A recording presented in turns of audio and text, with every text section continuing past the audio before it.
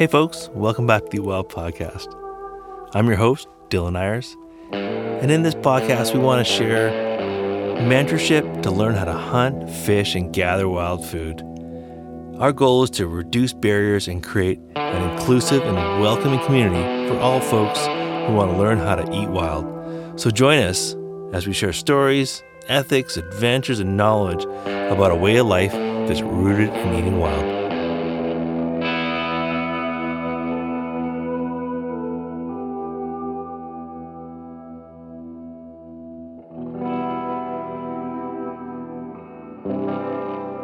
Hey folks, welcome back to the Ramtastic Adventure Part 2.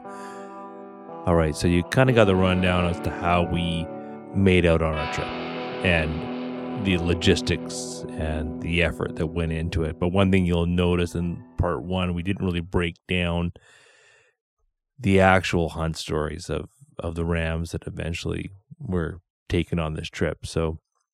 And we were actually kind of like, even throughout the whole trip, we didn't actually share our individual sheep hunting stories with the different groups. We kind of waited till this moment when we had the time to really tell the story properly and tell it once and have the recording equipment available so that you could follow along with the hunt story. So that's what this episode's all about. You'll hear the Tusker story and the Gentleman Ram story. We're held up at the Super 8 Hotel, or I like to call it, what was it? The Super 8 Spa and Retreat in Fort St. John. That was an oasis after a week of hard work in the mountains, and we were able to stop in there and take care of ourselves and take care of the meat and rest up for a couple of days. So we had some time to break out the podcast machine, and you'll hear the story coming up here. Now, of course, this podcast is brought to you by the West Coast Kitchen dehydrated backpacker food. It'll nourish your next adventure for sure. And I also want to give a shout out to our friends at Seek Outside. So I had Kevin Tim, the owner and founder of Seek Outside, on the podcast a couple months ago, and we got talking about this trip, and he recommended that I go ahead with the one of his packs, which is designed for sheep hunters who go pack rafting. So the bag that he recommended is called the Brooks 7400. It's designed. It's a very simple pack. They're extremely lightweight and they're super tough bags. But the pack design is waterproof. And so it's great for, bumping down the river and then running up the mountain. It's the ideal pack. So I use this Brooks 7400 on the trip, and it was an awesome pack. It's like super comfortable, super lightweight, definitely more simple design than I'm used to. Not as many pockets, not as many bells and whistles, but what you sort of forego in terms of sort of convenience, you gain back in durability and just that high functionality of just being dry and comfortable. And for sure, this pack went through the ringer in terms of packing heavy duty loads down the mountain. So yeah, awesome pack. So looking forward to getting to know more of their stuff. I've got an Eolist backpack tent that I'm excited about trying out on our next adventure. And you'll hear, no doubt, in future podcasts and previous podcasts of us hanging out in the Seek 8-man teepee tent, which has been kind of a lifesaver and also just a super comfortable hang. So anyways, super stoked to be running some of their gear and happy to be testing some of their stuff out. So awesome. Okay, let's get into this part 2 of the Ramtastic Adventure. I hope you folks enjoy it.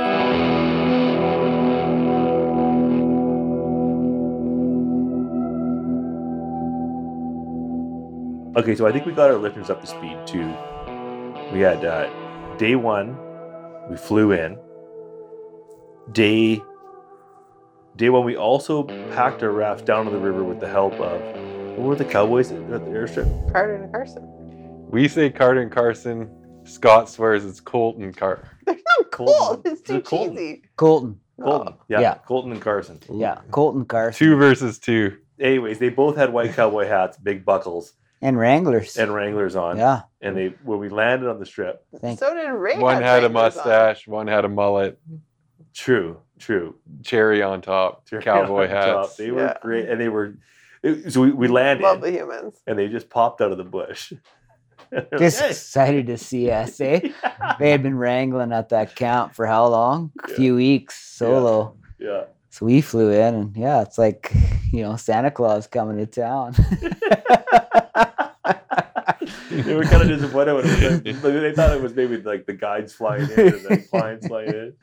Yeah. But are we on?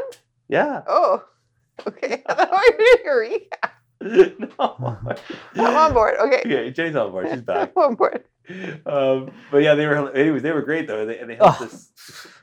So they pulled up. And we had a case of beer. We offered them a couple of beers to help pack. Well, I asked if they had an ATV around. That's what messed up our count. Yeah. That's what, because we had 12 beers. I think we gave 2 away. It was just with 10 divided by 3 people drinking beer on this trip, which left out. I know. Yeah. That's what happened. But anyway, so we offered them, we said, hey, if we give you a couple of beers, they give us a hand to pack our stuff down to the river. I thought it was like 100 meters down to the river. It was actually about a kilometer. Half a K. No, but they souped it up, because if we were going to walk down the river, we would have gone the other way. True. Yeah. And they backed us around and took us up a hill and made us thought that they were earning their pints. But that beach was a perfect launching beach. Totally. It was just a great karmic start to the fun. trip. Yeah, they're great characters, and they had a good hang with us. And they were like watching us pump up our little inflatable boats. It's just like, what are these guys doing? You could tell they're like, these guys are nuts. Yeah. They grew up with horses, and like this is just total AOR guys showing up with motors and throwing rafts. Like, we're gonna raft down there and get a sheep and then raft out. And they're like, oh yeah, good luck with that. It did feel like a bit of a hippie sort of. Yeah, totally. I hope I kind of secretly hope that they're on Instagram when I told them about Eat Wild, so maybe they'll find us if we post. Who knows? But, I hope so, man. Yeah, they were great. It's a true blessing. Yeah, that was a true blessing. That was a great start. That was day one, and then we ended up down. Yeah, I don't know. Not far. Not too far down the river a little ways. Yeah, actually, it was about a bit of a 3-hour float, which we were all unprepared for. Yeah, we thought it was going to be a few minutes down the river, down to where we thought our trailhead was, and it was a little bit more work than we thought. So, like everything on the trip. Our packing, my packing. I had a dry bag that was wide open. And again, Scott and we went out on one other hunt, but I was like, hey, Scott, your dry bag's open. He's like, yeah, I know. I'm like, you know how dry bags work, right? I thought it was going to be a lazy river float. Was not the case. It was a bit exciting. Anyway, day one, dropped off, float down the river ways, set up camp on the river, and our plan is to head up in the mountains. And that's day 2 into the mountains. Day 3 and 4 are scouting days. And then day 5 is opening day. And that's when things got serious.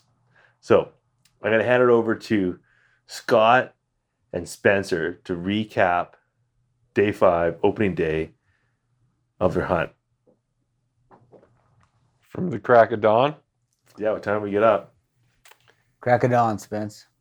Okay. Well, I set my alarm for 3 a.m. that morning with the alarm sound of Summit. Here's the standard iPhone alarm sound. I was like, Scott, we were going through them. And I was like, this is the one because we're going to make the Summit. Yeah. And we had been glassing. I love glassing. And we had been glassing for the days prior, as the listeners will know from the previous episodes we talked about. And we had our eyes on a ram that we confirmed amongst the crew as full curl. And so, up at 3, and we were up that mountain by 4. Started climbing the mountain by 4. Scott was probably up the mountain by 4. His goat legs springing along. I was in tow.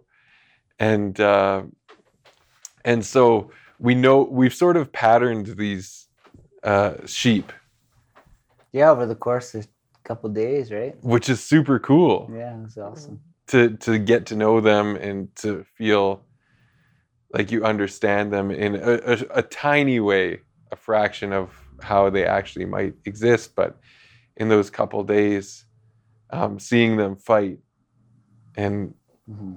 Scott and I being perched on this range and watching them and seeing the boss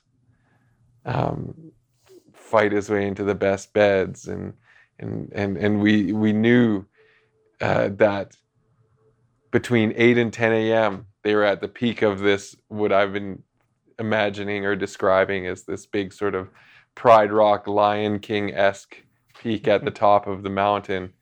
In the daylight, as the sun would come up, you'd see the silhouette of the rams. And then come 8 or 10 a.m., they moved down into the feeding areas. And so our plan was to sneak up this mountain, actually several mountains up and down. Yeah, I think we lost, what? We had to lose 300 meters to gain 400 meters. Yeah, Scott Yeah. chose the route, and it was the best route. I'm not like saying he chose it with ill intent, but yeah, I mean, Scott. Well, Dylan and I talked about it too, the options about how we would get up there. Right? Yeah. And yeah. And the conversations before too, both Scott and I were happy to offer this to Dylan and Jenny. Like, you guys could take this range and hunt this ram that we think is a full curl. And we were joking, like, I don't know if the vibes are just like, well, we sort of scoped these rams, so energetically or karmically we should go after them. Or if Dylan was just like, nah, we don't want to climb that and do that elevation drop and gain. But yeah, and so we did that. And do you want to describe going down the mountain and up into where we perched as we made our way into the stock? Yeah, I mean, it's a bit hard to explain without naming names. But so it's, I'm learning more about sheep speak as we go along. But yeah, it was not an easy hunt by any means. I mean, and I think Dylan probably realized that and Jenny, when we had been up the day before and sort of scoped out the ram who ended up being named Tusker, or Tusk. Yeah, I guess Tusk. Yeah, it was a challenging hunt, and the first day we went up there and glassed them, you're glassing these slopes, and they were probably, from the first point we saw these rams, they were probably like 1,000, 1,500, 2 kilometers away, right? Yeah. But we were stoked because we saw sheep. But the unfortunate part was that there's like a tremendous amount of vertical loss between where we were glassing these sheep. And tremendous heat. Yeah, and tremendous heat.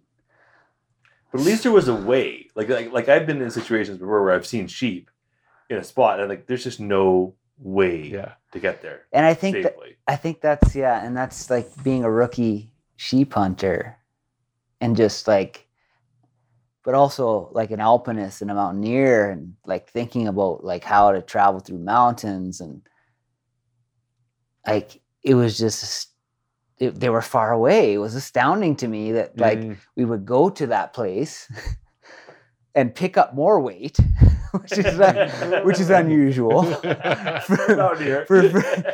and come back the same direction with double the weight that you went on to begin with. I was like, so it took me a while to like process, like it's like, okay, like once the reality set in, like, okay, there's a possibility to harvest a ram. But that means like that ram and everything that's a part of it has to come back with us, which will double or triple the weight we went in. And so that's when I started to panic a little bit, being a newbie sheep hunter, and just sort of like consider, got real. Yeah. There were a few things that were very interesting to me in this part of it, is that how far away the access to most sheep are. Because being a coastal sort of person who loves thinking about goat hunts, it's like you take your boat up an inlet, and it's the same inlet that mountain base sits on. Yeah. And you have a hell of a bushwhack. And the hiking was nothing compared to the bushwhacking I'm used to, and it was quite lovely. Mm-hmm. But the endurance part of it was totally different. So it was just such a different struggle, which made it interesting. And the most interesting was actually having to think about water.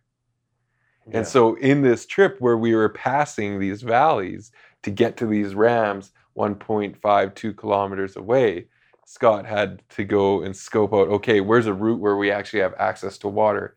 Because everything is dried up from the extreme heat we got. Yeah.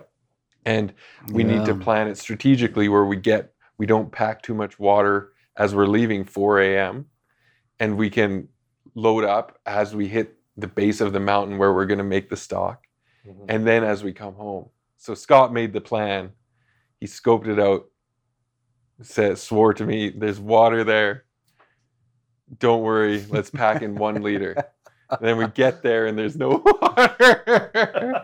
Luckily, in a few springy steps, Scott's goat legs got him like 100 meters up and he found a nice watering hole. Nice. But then the stock sort of came on as we like moved up the hill. And the coolest part was when it officially happened. We hit this like shaly, grassy area, and Scott and I were being as careful as we could because we knew how we were close to the sheep. Yeah. Where they would be. We hadn't seen any sheep at this point, but we knew we were in the zone, right? And things got real. Totally. Yeah. And words were going through my head the night before. Dylan was like, this never happens. And he was kind of blown away in this bitter tone and not being very supportive. And he just said, just don't fuck it up. Yeah. And so that was going through my head. Yeah. Well, it was the context of like, I think you guys were like trying to say to me, like, as the guy that's like put together this trip and hunted sheep for the past 10 years, like, hey, if you want to shoot this ram, like we talked about it, that's cool if that's what you want to do. And I'm like, no, I don't think that's what I want to do. Like, I think you guys spotted the ram, it's your ram. And it's like, I want, like, I just don't fuck it up. That's all. Like, that's the only contribution. I'll always be like, if this works out that you guys go up there on your very first day of sheep hunting, you walk up a hill and you spot a legal ram and shoot it on your first day of sheep hunting, like, great. It's great for all of us out there that have spent 10 years, 10 sheep hunting trips, 10 2 weeks holiday, 10 flights in, 10 fucking near-death experiences, floating down rivers and doing all kinds of crazy stuff so you can get to some piece of country that hasn't been, fucked over by exploited or like, blitzed by other hunters. And like, yeah. It was evident, Dill, for sure. That we were feeling that energy. Yeah. Well, and it was, and I said to you, I was like, and it's kind of like you, like, and it's a part of me that like I don't, like, I'm like, it's my ego. It's like, it's ego. I'm like, I'm sorry, guys. This is like it's ego, like being like getting in the way of the, like, hey, collectively, if we come out of this trip with a ram, awesome, right? Yeah. Whether it's your guys get on your hunt or if it's on Jay and I's hunt, that's great. And like, please don't pay mind to my ego. I'm going to work through it. And have a hunt. Just don't fuck it up. Yeah. For the record, definitely Dylan expressed that. Those feelings. So as it got real, we were by this cliff edge with all this shale, and all of a sudden the shale's like starts falling. Well, we were expecting them to come over the top. So where Spencer and I were situated on the mountain was a spot where we were anticipating to be below. Yeah. where they And would come. this is- That's typically what they did, right? Well, this was a bit before that when it just got real for me. Oh, down low. Yeah, a bit lower, and Yeah, like yeah. hearts start pumping. We Oh, hear the- this around the Oh, corner. yeah. And I was like, sorry. Scott, Yeah. it's right around the corner, coming around the backside of the mountain. The shale started moving, and then all of a sudden, marmot pops up. It's like, okay, but at least like it's real now. But that was a good check-in, right? For Yeah. us, because we're like, yeah, it's real. Yeah, We're on the stalk. yeah, It's hard to tell. Like when you're looking at a mountain from a kilometer away, it's so hard to gain perspective when you're on that mountain and where you are in relation to where you saw the sheep or where you saw anything. So it's kind of I think it was kind of karmic. Just being like, pay attention, boys. yeah. You're in Totally. sheep country now. Like, no more effing around. And Scott had graciously volunteered, like he was like, Spencer, you're gonna take the shot. And he just told me that I could be the one to take the ram, which was an honor and amazing. And so at that point we were like, okay, who's gonna carry the gun? And I was like, Scott, you're like small and slick. You should go up each little ridge first and use your binos, kind of like a guide would, and I'll have the gun. And we just did that for every corner, every little bit to like get a glimpse of that Pride Rock looking thing where they were hanging out. Yeah. This would have been around 6 a.m., 7 a.m. Mm-hmm. So we make our way up and we start skirting that Pride Rock, waiting for every second as we peek up to see those silhouettes because we're beating their breakfast time that we've studied over the last couple days. Yeah. We get there and we're sort of looking up and up and up, and we get in this spot where we got this great view of Pride Rock. We're on this rocky, shaley stuff. Below it, maybe 50 yards to the top, to the peak, we got some nice shadowy coverage. And we're only 50, 75 yards from the trail they go to access their feeding grounds. Mm-hmm. And we wait, and there's just nothing shows up. And so we just But we had only been there. So this is the other, the whole thing was magical, but we had only been there for like 10 minutes, right? Yeah. Not even, just tippy-toeing across the big talus slope, trying, like, it's impossible. Like, I have small feet, size 9. Spencer's got, like, what are your feet, Spence? I don't know, size 20. It felt like that day, man. So it's harder for him to Scott tippy-toe was like- across the scout. I'm like, Spencer, fuck, keep it down, you know? Like, we're gonna spook these sheep. But, being ignorant and, I got small feet, Spencer got large feet. Anyways, so we were there early and we were expecting them to come down from the pass, from up top, which we had seen them do basically textbook timing the last 2 days. Yeah.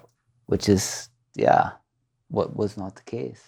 And I thought, I'd be perfectly fine to wait here for 6 to 8 hours if we needed to. Oh yeah, that's what I was set up for. So, but then again, stroke of luck, even though we apparently missed them and they went to breakfast early that morning. Or they bedded down there. Who knows? Yeah. They might have spent the night there. They were already past their feeding ground, and there was this canyon we couldn't see from the glassing spot that had these beautiful beds underneath a 6 to 12 foot wall that they were fighting over. And so within who knows how many minutes, time is so fuzzy in these situations, but not long at all. We get a glimpse and they're wrestling around, headbutting each other, trying to get the best bed in this canyon. Well, we heard something. Right. Yeah. Right? There's some rock fall. Yeah. So we were focused on the ridge, and then we heard the rock fall, and then we looked to the right, and there's 4 rams bounding Yeah. below us. Just And sure enough, 250 yards away. yeah, at that point, from 250 yards, where we were, 300 yards. and just totally oblivious to our presence. You know, it's magical.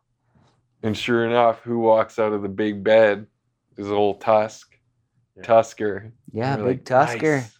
He's here." Yeah. And it gave us such a good opportunity to sneak back across, skirting underneath that Pride Rock peak and down to above the cliff where their beds were. Yeah, So we nice. got an overhead look at So them. so they were. So how close are you this time to them Well, when you get to that little ledge? When you're at the ledge, you're like, if they came out where you were situated prone, 50 yards.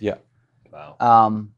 which And yeah, so I mean, we were anticipating them being above, and you know, the shot would have been anywhere between 100 and 300 yards. But once we heard that the rock fall and knew they were below us, they were 200 yards away. But the troubling part of that situation was that we were above them and we could see them, so they could see us, and the sun was coming up. So we were on the south side of a north-facing peak. So the sun is sort of like, we can watch the sun Yeah, creeping coming across up the hillside. ridge, Yeah. and soon we're going to be blown cover, right? Yeah. So Spencer and I talk about, okay, well, like very briefly, because we're so excited that these rams are within shooting distance. How are we going to get to them? So there's a flat bench, probably 300 meters between lower than so the talus slope runs down about 50 feet and then hits a bench that's about 300 feet long and then drops off 15 feet to a steep southwest facing cliff face. And Spencer, we're trying to figure out how we get to these rams before the sun catches up with us, right? Yeah, Because yeah. then we're blown Yeah. pretty much. So Spencer says, okay, you watch these animals, and I'm gonna go, and then we'll do hand signals. So like, big X with the hands or a wave with the hands is a no-go. And the typical, Yeah, left, right. Yeah. with the left, wave. right, Yeah. giver. Yeah. So we come up with the plan, and so Spence and we're on the talus slope, which is not an ideal place to be above rams that you're trying to sneak up on. Anyways, so I'm watching rams, and I'm sort of one hand on the binos, another hand giving signals to Spencer to when the rams are sort of rough housing, because they're having a great time. They've got like 3 great beds down there. It was just an amazing. So go stop, go stop, go stop, go stop. The typical sort of situation. Spencer ends up on top of the ledge. Yeah. And at this point, Spencer's focused on Tusker, which is the ram that came to be, this magical, wonderful gift for us rookie hunters who have never been sheep hunting. And anyway, there's 4 rams, and the third ram sneaks around up the slope. Spencer's just, he's dialed in. He's in prone position. You guys have a great picture of this, of like almost like the whole mountain, and then you can just see Spencer laying prone over the ledge. Yeah. It's a cool shot. Waiting Yeah. for this rat, because we know Tusker's in there. Yeah. And he can't go anywhere except back to the place he came from. Yeah. But there's some younger rounds, some 3/4 and some banana rounds that are hanging around, and Spencer's so focused on harvesting the legal ram, which is obviously the right thing to do in this situation. But this 3/4 curl, at the same time, Spencer's like basically, he's dialed in. He's on the edge. He's Laying down 12 for the shot. he's waiting for something to come out, and so am I. I put earplugs in at this point, and I'm not even like, I'm like 200 yards away. I'm just like giddy. I'm like, oh boy, it's gonna happen. It's coming. But anyways, I'm watching this ram, this 3/4 curl, sneak up behind him and cruise in to where Spencer's like, and he's like the utmost amazing stock. He's like, he's spent 20-25 minutes like crawling on his belly just to get to this 12 to 15 foot cliff where directly below him the rams are bedded. At the ram in particular that we're interested in harvesting is bedded. And he's so focused on it that this 3/4 curl comes around, and he's like, he looks at Spencer, and he's like, what is that? Because he's laying flat, like he looked like a dill pickle. You know, like if you can imagine a sliced dill pickle like sitting on a ridge. Just like totally it's a foreign object to him. Yeah, there's not a lot of dill pickles in the Alpine. No. So he's really keen on checking him out. So he's walking up, and I'm trying to like trying to like give some kind of indication to Spencer, because I don't want this ram, this 3/4 curl, this spook Tusk. But there's to no avail. Because he's like 300 yards, 250, 300 yards away. Yeah, it's not going to work. It doesn't make it the distance. So this ram comes up and sniffs Spencer and walks down. If I can butt in. And finally, butt in, Spencer, please.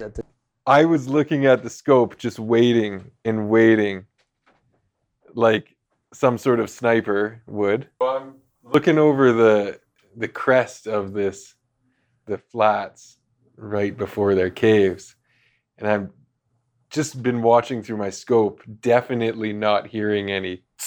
500 yards away. Yeah. Come on, man! I thought you'd pick it up. Yeah, I should have. Yeah. Did you see the little ram? So the funny part is Scott is watching the ram come at me for a long time, and I'm totally oblivious. For whatever reason, I'm just like readjusting, making sure I'm comfy. And out of the corner of my eye, I see him when he's at 20 yards, and he's just staring at me. And having never been close to sheep before, I think both Scott and I were wondering, how aggressive are sheep? Do they, when they're interested and not afraid, what do they want to do if they've been fighting each other? Yeah, I thought he was gonna give you a friggin' headbutt, man. Butt you off the cliff. He was close. But then, yeah, he just walked closer, and he kept coming closer to like 10 yards. And he'd lick his nose and smell me. And then his like vibe sort of chilled out. I was getting ready. There was a point where he looked like he was defensive. Mm-hmm. And I was wondering at that point, should I like just sort of throw a little rock at him or something? Huh. Something to not scare Tusker, who's roughhousing with his buddy. Yeah. But would like... At this point, had you seen Tusker? Yes. Make an appearance? They were fighting. He would go into the nice cave. He'd disappear and come in and out. So I had my crosshairs on the cave where he should have been coming out. Okay, so you'd seen him roughhousing, but you hadn't seen a shot yet. I hadn't had a good shot yet. Okay, and so just to confirm, like you'd seen this ram for multiple days now, and you confirmed that he's 100% legal. Yeah. How did you know he was legal? So the first day we were glassing, Scott and I on the mountain, we saw a ram silhouetted. Both of us spotted, and we saw there was some action going.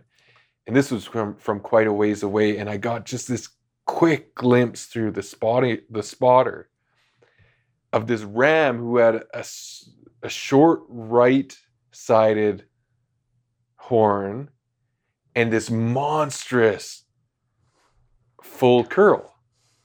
And I didn't believe it because I just thought that's so insane, that full curl. It doesn't look realistic. And seeing it from 2 kilometers away and being like, yes, that's a full curl. It had to be a weird angle. It had to be something funky.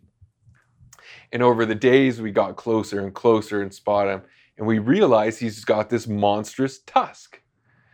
And before we confirmed the monstrous tusk, we were joking.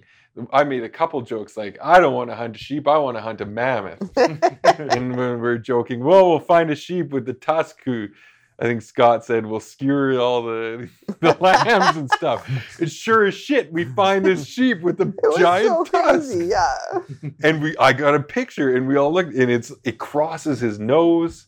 Yeah. It's awesome. Yeah, so distinct legal ram. Yeah. Beautiful, unique. Yeah, ram. and unique. So when you see him separate from the pack, Yeah. you're like, that's definitely You Tusker. know, yeah, Yeah. yeah. There's no question. There's no doubter, You and can tell. And Okay, go back to the shot. So you're sitting there, you're Well, trying to line you're up about this. to throw a rock. Yeah. And so I was like, little guy. what are my options? I stay still and hopefully he just moves about and tusk, and it's just wrestling the other guys, having a good time, and won't notice if he spooks or if I throw a rock or whatever. And my gut, obviously, there's a fear part of my brain that's like, just do something drastic quick to get him out of here. And then there's a zen part of my brain that comes from my gut usually in these situations, and it's like, just chill out and just like let it happen. And I recognized that, and it happened. Scott's hilariously watching this from above, and he just kept smelling, licking his nose, smelling, walks directly into my wind at 10 yards, sort of trots down the cliff area, doesn't even care. And then he just disappears. And then not too long after that, Tusker comes out, and he was like, his ass was facing me, but I could see his ass in his tusk, like coming off of his head. I was like, nice, there he is. yeah, And, yeah. and so, you don't miss Tusker. yeah. And so we Makes got it him. furious. And in a matter of minutes, he just slowly worked his way to the nice bed, and he had a quartering away shot. It was a pretty intense angle, but it was definitely good enough. I wasn't prone for. It was just 150, 160 yard shot or something, no problem. And so I did it, and it ended up being a great shot, but he didn't move. Scott said he saw him move, but because of the kick or whatever, I shot him, and I look at him, and he's just like, what happened? And I was suspect that like sheep should drop with a perfect shot. Yeah, we think we talked about that. Like if you hit them, they usually fall Yeah. down. They're a thin-skinned animal, and they're not that big. So. Yeah, and this was a 270, and you're like, it's not like goats that soak up lead. Just they should drop. And I was like, okay, shit, lock another one in, shoot it. Second shot again, it was right in the boiler room, and that's when I sort of freaked out because he just sort of like flinched, and like Scott said he saw him walk a bit and like limp. I missed that because of the kick of the gun. So at this point, I was like, I think I hit him because those are two very confident shots. And I racked in a third one because I thought I need to anchor him.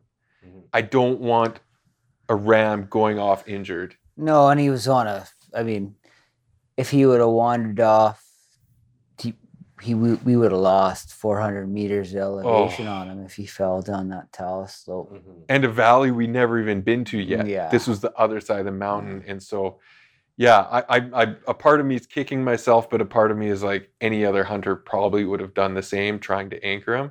And so in that third shot, I actually clipped a quarter, and that might have been it wasn't as good of a shot, and I'm angry at myself for that. But we get... Yeah, you clipped a bit of the front shoulder. I mean, that's... Yeah. So I have the 3 shots, and in all the excitement, I realized that I have my little bag of extra bullets. Actually, after the third shot, he still doesn't move much. And he just sort of like walks to his bed and out of sight into the cave. And I was like, oh God, did I miss every shot? All these things are going through my mind. But at that point, I had seen he had been hit, Yes. and Scott, he limped into a safe place to rest, and that was it. so Scott was full of confidence that he was done. Me being behind the gun and not seeing this because of the kicks, I was like, Scott, get over here. And Scott had like both the backpacks waddling down the hill. I was like, get over here. I need some bullets in case we got to finish him. Oh, you didn't have your little pouch of bullets. I see. No, yeah. And Scott had the little Yeah. pouch because I was like, oh, this is such a good situation. I don't need, we didn't want him to go away. I'm usually very confident with my shooting. Yeah. And so it was just, I got kind of cocky, I guess. And so Scott was like, I said, I'm a little like freaked out. You've got a level head right now. Sneak around and see if you can glass into the cave and see if he bedded there or if he's alive or whatever. And Scott was like, well, I'm not going, if I'm dropping these backpacks, like I don't want to climb a whole shitload before we butcher a ram and have to carry it all this way. So I'm just going to look, and if not, we're going to go up to him and find him because I'm sure you shot him. Yeah, darn right, man. So, Darn yes. right. I saw him limp into that cave, and I'm not dropping 200 meters of elevation just to make sure he's dead. When I knew he was dead. So we walked around, we got to it, you could smell him. Yeah. And we hiked down, and there he was. And it was like pure elation for me. And I looked back at Scott. I was like, yes, I gave him a big hug. And I saw Scott's face, and he was kind of like, yeah, I knew he was dead. But then we had a great hug, and it was like, wow, look at his tusk. Yeah. It's monster. Yeah, it was a pretty special moment for sure. Just to have that experience of watching them for a couple of days and 2 rookie sheep hunters and be able to, from what I understand, it's not very common. So what time was this at? 8:30 he was down. 8:30 on your first day of sheep hunting. August 1st. Yeah, August 1st. Yeah. You rammed down. So Jenny, what were we doing at 8:30? We were watching sheep. Yeah. So I think in one of the recaps there of the day we talked about, so we had gone up with you guys the day before to try and look at the tusk ram. Right? Yeah, I mean, we were, Spencer and I were fairly confident that it was a legal ram, but we'd also were a rookie sheep hunters, so we wanted Dylan and Jenny to come up and have a look and just make sure. Right? I genuinely and no offense to any even knowing my process for sheep hunting, when I saw my first ram, they're all so big, and so and also when I've sat on what I thought were legal rams for a really long time, and contemplated whether I was going to shoot them or not, it's a challenging process. And so I thought, well, at the very least, we had an extra day of spotting available, an extra looking day available. So if you did see a legal ram, it's probably worthwhile, having our collective experience looking at that ram. Yeah. And being okay, yeah, that is definitely a legal ram. So on opening day, definitely invest the time to go after him.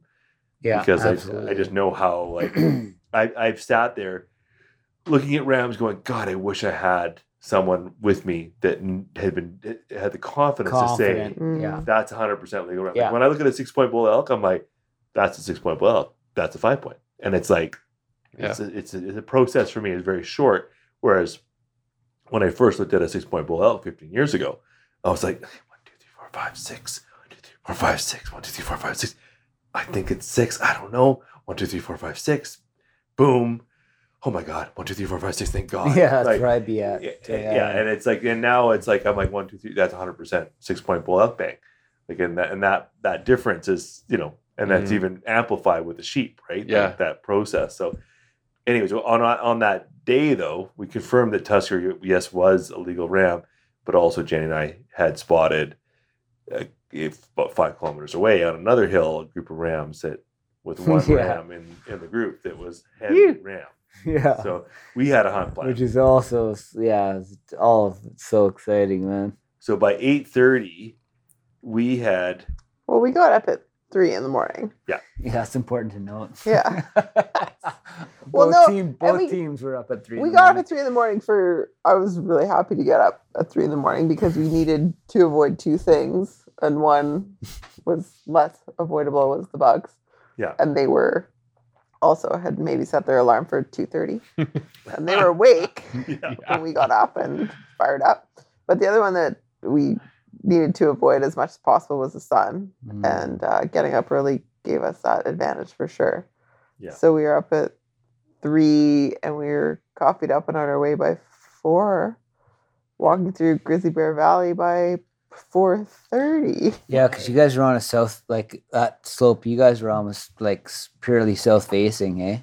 So as soon as the sun came up, it was on you. Totally. No, we were able to access that slope until about 9. I think we got hammered by the sun. Oh yeah. So it was good. But we climbed. So the group of rams that we saw, the group of sheep we saw actually, were folks at a, well, yeah, they were like on all the sheep that we did see on this trip were, because it was so hot, were on the tippy tops of the biggest mountains in the valleys that we were hunting. And it was because they were trying to find a little bit of wind, I think, to avoid the bugs. Yeah. Coolest possible spot. Wind and just temperature. Yeah, because I mean, as you got up on those ridges, there was a bit more wind and a little bit of reprieve from the bugs, anyways. So we went from our camp up to, I think it was 65 or 7,000 feet or something like that, where the sheep were laying. But we got up to the pass, and probably like 2 hours or something, 2.5 hours, something like that, up to that pass. I was surprised at how quickly we covered that terrain. Yeah, it was pretty I was quick. We stoked. did find a horse trail, which made our lives much, much easier. Yeah. And And we were going up light because we had no camp in our pack. But we did bring 4 liters of water each, Yes. anticipating it was going to be a long day. Which is not ideal. No, When it's a long way. yeah. Yeah, and yeah, there was a little bit of water on the way, but not much once we got high. Well, and interestingly enough, because Spencer, you were saying how Scott guaranteed you water on the way in. We crossed a running creek and made a note of that on our way up. And 6 hours later when we came back, that creek was dry.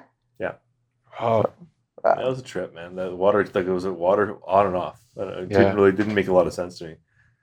Anyway, so we gained the pass, and we can from there, we can see the spot where we had seen the ram bedded down the day before, and we look over there, and were they there right away? Oh, they were there. Yeah. And there's probably 3 big rams and a couple other banana rams up there. So maybe we had our eyes on 5 rams at that point, which is, I mean, I was pretty stoked to see 5 sheep and 3 that looked good. Yeah. So by 6:30 or 7, we were looking at the pile of rams and kind of trying to count rings, and we were about 1 kilometer away from the group of rams. Yeah. So, and then the configuration of the terrain was kind of good that we looked at them for a while, and we could see what we ended up calling the gentleman ram in with the rams, and we could just see the top of his horns there bedded down. We couldn't actually see enough of him to like count his rings or anything, but you could see his mass, and then there was the other ones just circling around him, and then there was ewes and lambs like bouncing around over top of him. And Well, at that point, it was just the rams, I think. in the There's- morning. Yeah, because that was sort of the building of my excitement was that there was 5 that we'd seen and we were going after. That was pretty cool. Yeah, well, it was fun. Yeah. So we were able to get from that point that we were able to go just the configures of life. We were able to like actually use the ridge as cover and walk to within a bump that we could get on top of. It was like, Yeah, that's fantastic because we were looking at it from far away and trying to, you and I, the day before. yeah, trying to puzzle out how we could Trying to- actually get there, Yeah, and But- it looked impossible. it did. Yeah, well, it didn't look impossible, but it looked like it'd be a good slog. And But it was actually a perfect little, like, it was the way that we ended up going. Like, every route was a bit of a compromise one way or the other, but the route we chose to gain the elevation was probably the easiest way. And Yeah. then once we were up there, we could see the rams from a distance. They confirmed they were there. And then we had this amazing route to get Mm. right up on them without any exposure to them. it's amazing. And Yeah. So we climbed, we got our spot moth, we got our spot. Because you guys are going in blind. Like, we'd never been up that valley, right? No, No. we hadn't been up there. No. Yeah. But we had our spot marked, and so we kind of climb up the backside of this bump where we expect to peek over the top and be 100 yards or so from the group of rams. Yeah. And we get light as we get to just about we like drop our packs and just have our spotting scope, our gun, and our binocs, and Jenny has a liter of water, which is a smart move. And we like crawl over top of the bump, and we look over, and of course they're all gone. Right? There's one left there, right? Small ram. Yeah, little guy, little banana ram. And he looked a bit lost. Yeah, he got left behind by his buddies. He did. Actually, he didn't look lost. He was like, ha ha, ha, ha, I'm on the top, but I'm all alone. Oh, it was sort of crushing because it's like it was like I was like when I saw that ram from 5 kilometers away, I knew it was a legal ram. Like I looked at this spot, I saw that's a legal ram.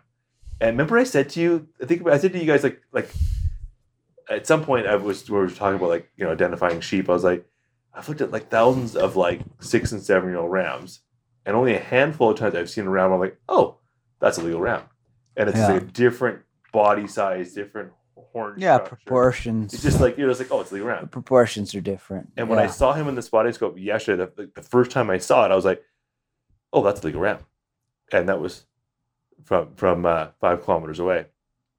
And so when I could just see the tops of his horn this morning, I was like, oh yeah, he's legal. And then as I'm crawling up over that hill, I'm like, holy shit, like I might pop over this hill and be 100 yards away from a legal ram. And then I actually have to shoot a ram, which is something I've never really, like, I haven't actually thought I'd ever shoot a ram. Like it's the distance between me hunting a ram and me killing a ram, it still felt like a long divide between the two. So as I was like crawling up there with my rifle and my spotting scope to peek over the edge, I'm like, holy shit, this might be the moment that I actually have to kill a ram, and I'm not sure if I'm mentally prepared to close that gap.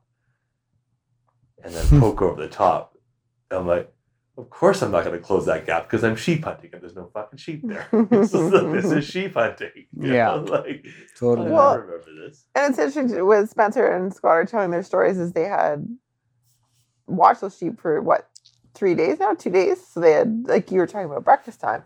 We didn't know what they were doing, what our sheep were doing. So we stood around for a bit and we're like, scratch our heads. Scratch your heads, and we're like, okay, well, there's one ram there. Like, they haven't completely buggered off. And so at this point, you're kind of wondering, like, okay, they're not worth, like, I was like, okay, well, maybe we just got to, like, well, the obvious thought is, like, they were here yesterday until, so by now it's probably 8 o'clock or something like that.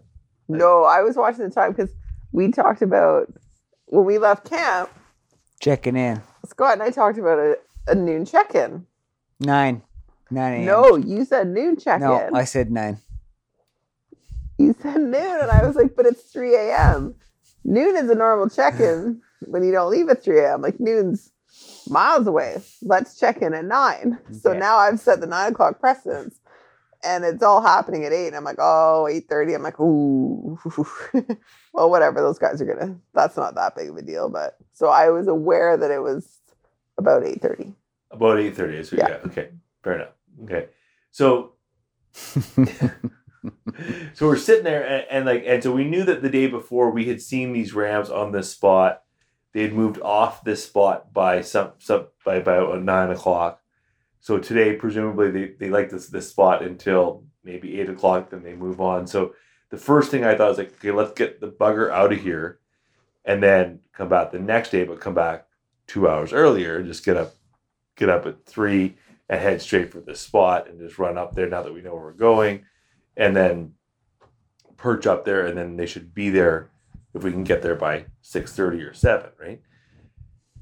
But of course, we're already there, and then it's also like, man, it's so much work, and then it's such a great spot to be, and you just kind of want to hunt a bit. Like, you don't want to just retreat, and that's your hunt. You hike all the way up there, poke your head over the ridge. You said that? Oh, maybe we'll come back tomorrow. And I was like, no. We're not coming back tomorrow, but we're not, this is not our turnaround point.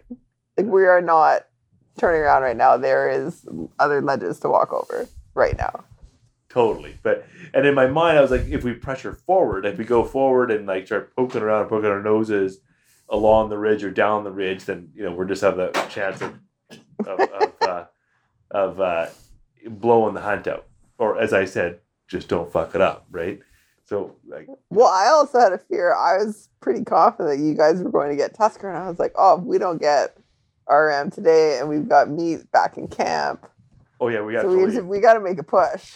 Yeah, and that was definitely on my mind. I was like, I think today, and probably if things hadn't worked out the way they did, we probably would have checked our inReach, saw their message, and said, okay, we got one day to do this, then good, and then pushed. But as it turned out, there was a little bit of noise just below us, and it's the same thing you said, Spencer, like that the ski slope walking, and every once in a while I look down below me and I'd see like a ewe and a lamb kind of cruising around below us on the ski slope so we came up what amounts to the east side of this pass, and then climbed up this ridge, and then there's a west side of the ridge which is the side that we can't see from camp, and as we're on top of this little bump here, I started sort of paying more attention to this western talus slope, because there was a couple of ewes, a ewe and a lamb kind of cruising around in it. There was still the one banana ram on top of the bump. And I was like, well, the sheep are still here. Like, they haven't really gone here. They're still moving around. So maybe we just sit here and wait. And we just get patient and wait. And you're on the south side now. So you're waiting for them to come back over. Yeah. I mean, I was assuming they were avoiding the sun, right? Yeah. So like trying to get into shade or something like that, right? So, and we're sitting there and it's been quite a while that we've been sitting there and waiting, like I'd say 45 minutes or more. Yeah. And I look down and there's a bit of in this talus there was a bit of a cliff feature. At the bottom of the cliff feature, I see a sheep, and it's bedded down right at the bottom of the cliff. And I was like, oh, it was another sheep. Oh, it was another sheep. And this is like 100 yards from us, 150 yards from us. It's almost like, where's Waldo? Like or morel picking. Like there's bing. Yeah, once you get your search image, right? You're like, yeah, they're everywhere. So they're all down there below us. They're just bedded down in the rocks. Just hanging. And we've been sort of like, we're kind of focusing on our silhouettes and our movement for this bump feature. So you could see them. You could see them from where you were glassing where they were before. Yeah. So you just look to the left. Yeah. Just basically look down to our left, and there a whole pond. There was how many sheep? I eventually counted 24 sheep. That's amazing. 24 sheep bedded down 100 meters below us in this talus slope on the different rock features, and kind of grabbing a bit of shade, and also kind of bedded down in this sort of weird, like cliffy, cave area. It was just wild. It was total Where's Waldo. I was like, oh, sheep. Wait a second, they're all there. So there was sheep all over the place, but there was no rams that I could see at that point. Yeah, it was all what all looked like banana rams and women and children. But you had seen them hanging, like you had seen rams there before, right? Well, we'd seen them hanging out with this group before, because the day before they were definitely with ewes and lambs. Yeah. But there was definitely no mature rams that I could see. After I sort of like my eyes adjusted, and all of a sudden there's sheep popping out everywhere. There was even sheep actually, like there was the lamb and the ewe, right, like there's 2 30 yards below us. Lamb. Well, those guys moved up to you, and there was one that almost went up and around, and it was Sheep City. It was so great. There was noisy up on top. They kept one patrolled the ridge at the top, making a lot of noise. And he was the only one that was talking. No one was talking back. No one appeared to be listening to him, but he sure kept talking. And then there was Cliffy that liked to stand up there and look around up high on this ledge. He was super cool. And Cliffy, yeah. Nice. And then good name. We were looking in the caves, and it looked like women and children in the cave. And I was looking in the spotting scope, and all of a sudden, like, whoa! And all I saw in the spotting scope was horns. I was like, monster, Dylan, monster! Oh, that really got my heart going. Oh, monster, Dylan. It was so cool. Monster, Dylan, monster. Just like this, like. literally these like little lambs and then like horns like across the whole view of the scope. Oh, So this is what we call this guy number 2 in the end. yeah. Number 2 comes. Out of the darkness into the light and into my life. Oh my god! Oh yeah. And so and in that cliff structure I was talking about, there's an actual cave feature in there, and I could see like a ewe and a lamb bedded down at the base of the cave, but as Jenny says, huge monster coming out. I refocused my monox or spotting, so I don't know what I was looking through, to the cave, and I just see this massive ram emerging from the cave. That I'd already looked in this cave with the spotting scope several times, and there's already 2 sheep in there just like bedded down inside the cave, and now all of a sudden he just like steps right over top of them and comes out of this cave. Like, oh my god, all the rams are in the cave, like hanging out in the cool cave. There's so many things that I wanted to go explore after the ram was down Yeah. that if it wasn't so hot, Yeah. I wanted to go poke her. And I guess I also have to understand that they didn't leave. Like, I don't really need to go disturb any more than we already had. But I would have loved to poke my head in that cave and wherever the rams were piled up on to see what the feature was. Oh, totally. What a special, special spot. Yeah, totally. So in the end, number 2 comes out of the cave, and he walks just below us. So now he's about 150 yards in the cave, and he walks about 50 meters directly towards us. And then you start to hear clunk, clunk, clunk. And right below us, he just goes over and starts knocking horns with the other 4 rams that are directly below us, that have been sitting below us for the last hour and a half. Oh man, that's Just great. bedded down, and I can just see the tops of all of their horns. And just because it's steep and right below us, you just can't quite see him. But when he comes over, it kind of gets everybody roused up. So he gets a little bit of a tussle going on. And so now there's this whole mix of rams. And then I Wow. can see just the top of the awesome, man. gentleman's horn. He's bedded down. He's not partaking in all this, Tomfoolery. No. ramming around stuff. He doesn't do that. He doesn't do that. No, No, he's gentleman. He's gentleman. Yeah, just so all those rams get mixed up, but they all sort of settle down and start kind of bedded down and hanging out. But I can see a bunch of them now, and we start looking at them, and start counting up rings and trying to figure it out. And there's definitely we got a couple of pictures through the scope with the whatever you call those things. What are they called? You have one. Phone scope. The phone scope, yeah. It's cool. Yeah, we got one of number 2, and he's like got beautiful, obvious annuli, and it's like he's a 100% 8 or 9 year old ram. Yep. Yeah, number 2's pretty much got a flag on him saying I'm 8. Yeah, 8 plus. I'm good. I'm good to go. Good to go. Thumbs up. But the gentleman, Come back tomorrow. yeah, the gentleman's a bit harder to read. Well, he's got really dark horns, and so you can't quite. His annuli don't jump off his horns nearly as much, but his basis, his mass is so clearly like he's bedded down with his kind of looking away from you, and all I can see is like the vortex of his 2, or the back of his 2 horns, and I can only see 1 full horn. And I can count what I think are 8 rings, kind of, but they're just it's so incredibly dark as you get closer to the base that I can't quite see for sure that he's got all his rings.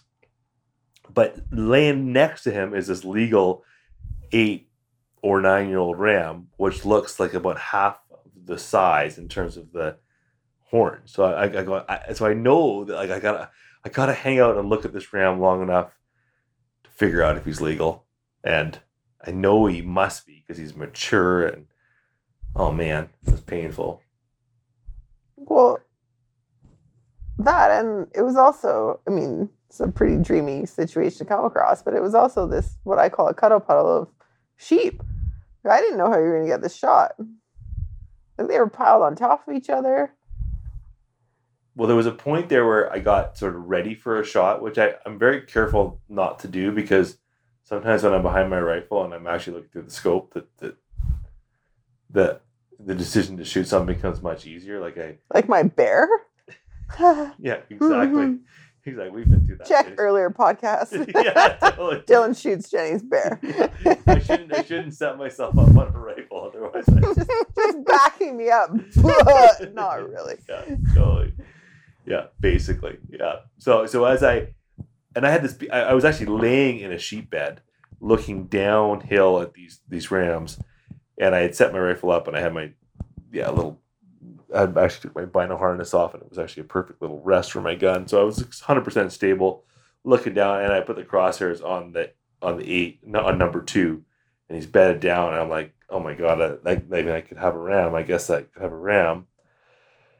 And I've got this shot, except that he's got the sheep behind him and a sheep in front of him, so there's no way I can shoot him. And all of a sudden, they both got up, and there was a moment there where I was like, okay, I can shoot him now. And then Jenny's like, just shoot him. So I think there's good Jenny advice. Yeah. Yeah, anybody who knows that's a hunter, that you have a role as a backup to encourage but not over encourage. Just shoot him. I was like, I asked him, like, is he legal? 100%. I'm like, then just shoot him. Yeah. And I just could still see that one horn, and I was like, well, that I just want to see that one a little bit more. And then I thought to myself, I was like, hey, you know what? We're just laying here, and they're just laying there. Like, we have all the time in the world to figure this out. Like, we're 100 yards away. Totally. Like, And the privilege to sit there and watch these sheep, Noisy and Cliffy and number 2, interact with each other was such a treat. Yeah. And then, like, wander within 30 yards of us and look back at the pile of goodness that all the big dogs were in and they wanted to be in was so cool. yeah, it was rad. It was such an awesome hunt. And watch their, like, arms swatting mosquitoes and their ears are flicking off mosquitoes and their tails are going.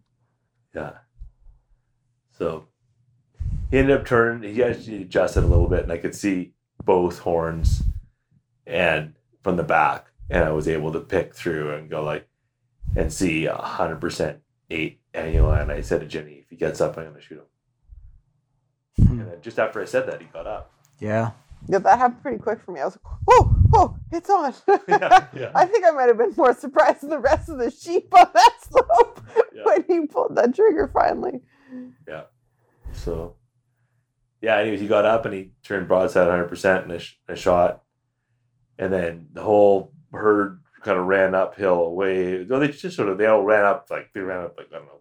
What did they do? You probably better look at what they did. They ran up, well, because you're on a scree slope, it seemed like all of a sudden, like mayhem broke out because you've got literally 23, 24 sheep that are freaking out and running uphill and pushing rocks downhill.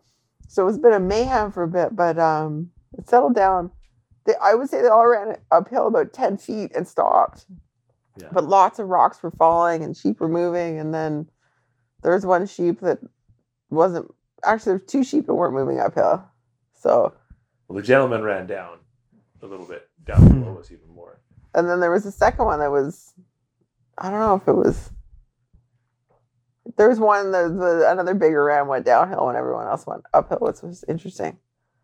Yeah. So the gentleman kind of, I hit him just through lungs. And so he ran downhill a bit and he was still moving. So I shot him again and he went down hard. And then he just rolled down the slope. He went down hard. It was definitely done. Yeah. Which is awesome, but also just still without knowing. Like, I mean, he wasn't clearly legal he wasn't a tusker. He wasn't when no, you pull the trigger, he's legal. It's like he still has to work out. There's still some apprehension for sure. Totally, man. And so I mean, we knew he was dead, but we had to get down to him. But it was cool watching. Number 3 went down to check on Gentleman Joe there. That was a bit. I don't know if anybody's ever killed an animal with their peers around. It's it's different. It's a different feeling for sure when they're wondering what's going on and looking at their contemporaries, seeing what's happening. Totally. Mm-hmm. So it is worth mentioning though, like number 2 was definitely a legal ram, and of course now, like in a normal, like, you know, the two of us hunting, and Jenny is in a situation where it's like, you want the rifle, Jenny? Because number 2's just what 20 yards up, and now is standing broadside. Yeah, it would have been. It wouldn't have been hard. It wouldn't have been hard to put number 2 on the ground. It would have been really hard to get number 2 out safely and responsibly in order to enjoy that meat. Yeah, as we are sitting here now, broken. Yeah. After 2 days, which we'll recap at another time. But so number 2 lives on, and potentially as a 9-year-old, next year might end up in my backpack. Maybe. If I'm lucky and work Stars hard align. enough, then it all works out. Yeah, totally. Anyways, it was awesome. We walked up on that ram, and he was clearly legal and Beautiful, beautiful ram. beautiful ram.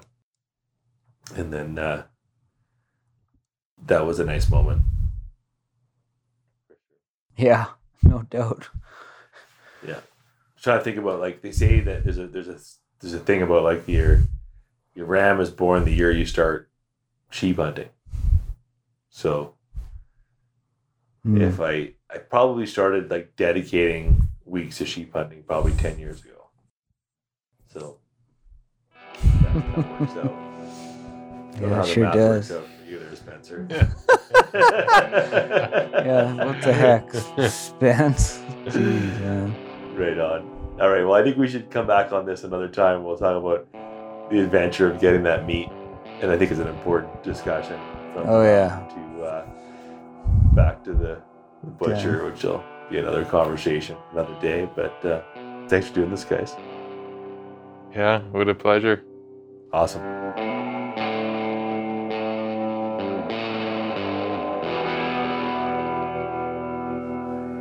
Hey folks, I hope you enjoyed that podcast. Now, we'd love to hear from you. So drop us a question either on our Instagram or email me directly at dylan@eatwild.ca, and we'll do our best to answer that question on our future podcast, or we might even build an entire podcast based on your questions. So thanks for doing that.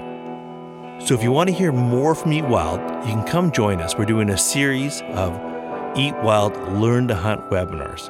So we're getting together on a monthly basis, talking about all things hunting with a group of mentors through a webinar format. They're tons of fun. Come join us there. Now, if you happen to live in the Vancouver, British Columbia area, we do in-person workshops where we get together, learn fundamental skills for you to be a better hunter. Hope you can hang out for one of those too if you happen to be in the area.